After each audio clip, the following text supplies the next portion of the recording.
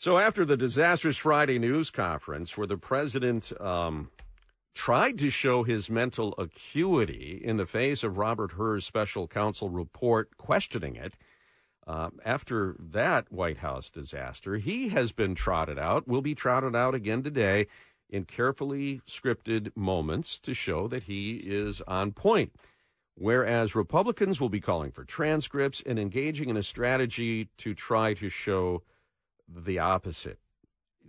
You got to ask yourself, does this help us as a country to show and expand on our fearless leaders' diminished capacity? Or in the 40s, we didn't do that to Roosevelt. We didn't do that to Wilson, and during World War I. Are we shooting ourselves in the foot by doing that for political purposes? And Reagan had issues at the end, too. Sure. Yeah. Sure. And so all of it begs the question, where are we going here? Also, the New York election that happened yesterday, a congressional seat falling to the Democrats for the Republicans.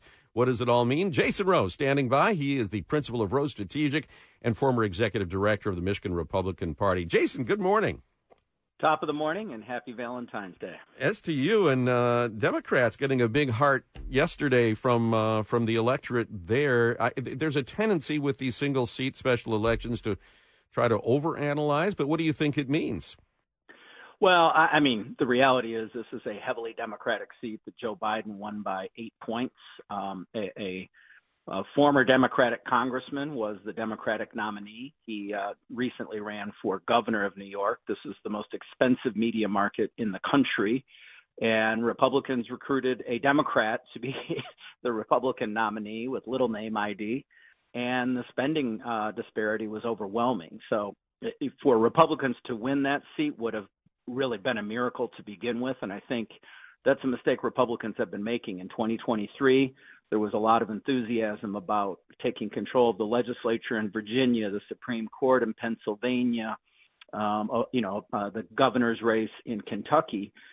None of those historically had been opportunities for us, and so we hitched our wagon to our optimism, and reality set in, and then everybody was disappointed. So I wouldn't read too much into the New York outcome last night.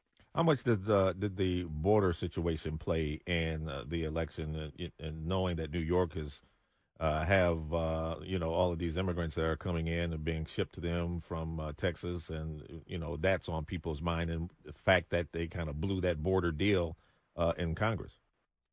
I think immigration was a factor, but I also think the Democratic candidate handled it smartly. He embraced the Senate bill, which for whoever on the right is unsatisfied, certainly on its surface looks like a good compromise that would certainly be better than what we have right now. So I think by embracing the Senate bill and accusing Republicans of being unserious about dealing with border security, I think he carved himself out a safe spot where those folks that cared about immigration did not see him as hostile to border security, but constructive. So I think they played it well on that, and you're probably going to see a lot of Democrats around the country attach themselves to that Senate bill to look like they are trying to find solutions, whereas Republicans are being obstructionists.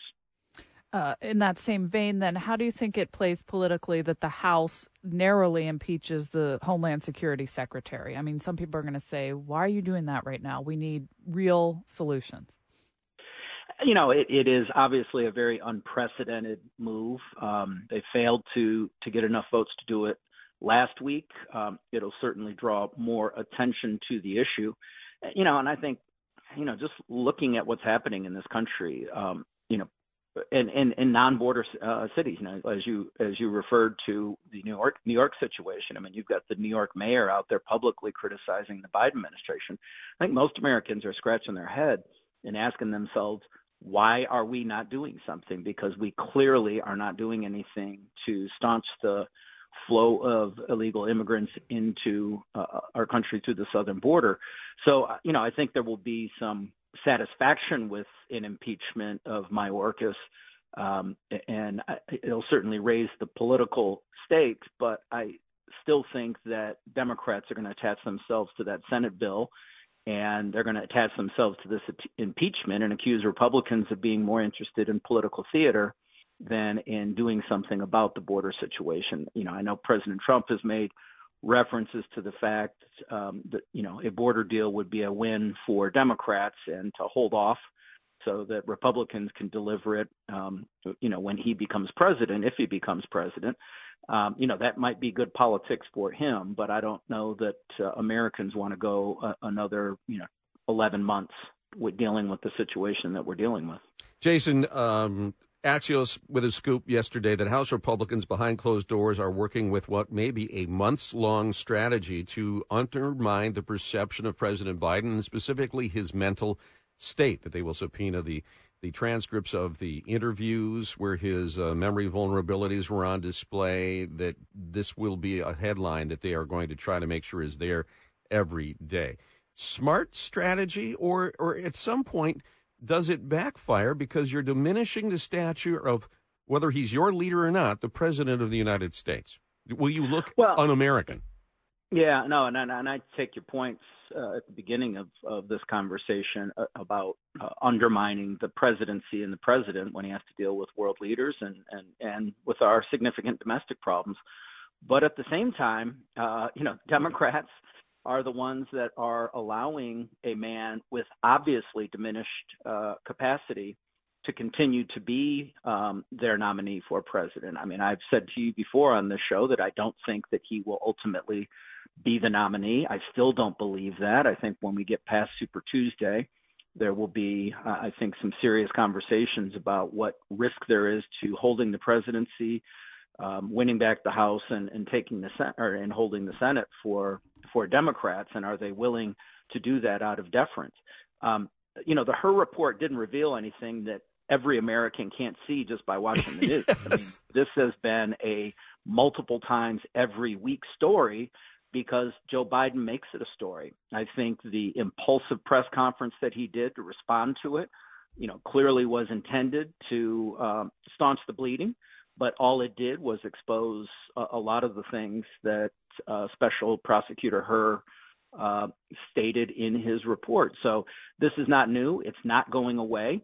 As bad an idea as President Biden doing that press conference, an even worse idea was for Donald Trump to then, in the midst of all of that, then go out and talk about, inviting Russia to invade NATO and telling NATO to pound sand and criticizing Nikki Haley's. He steps on his own positive headlines, right? And sometimes you wonder, can he just not stand the spotlight to not be on him?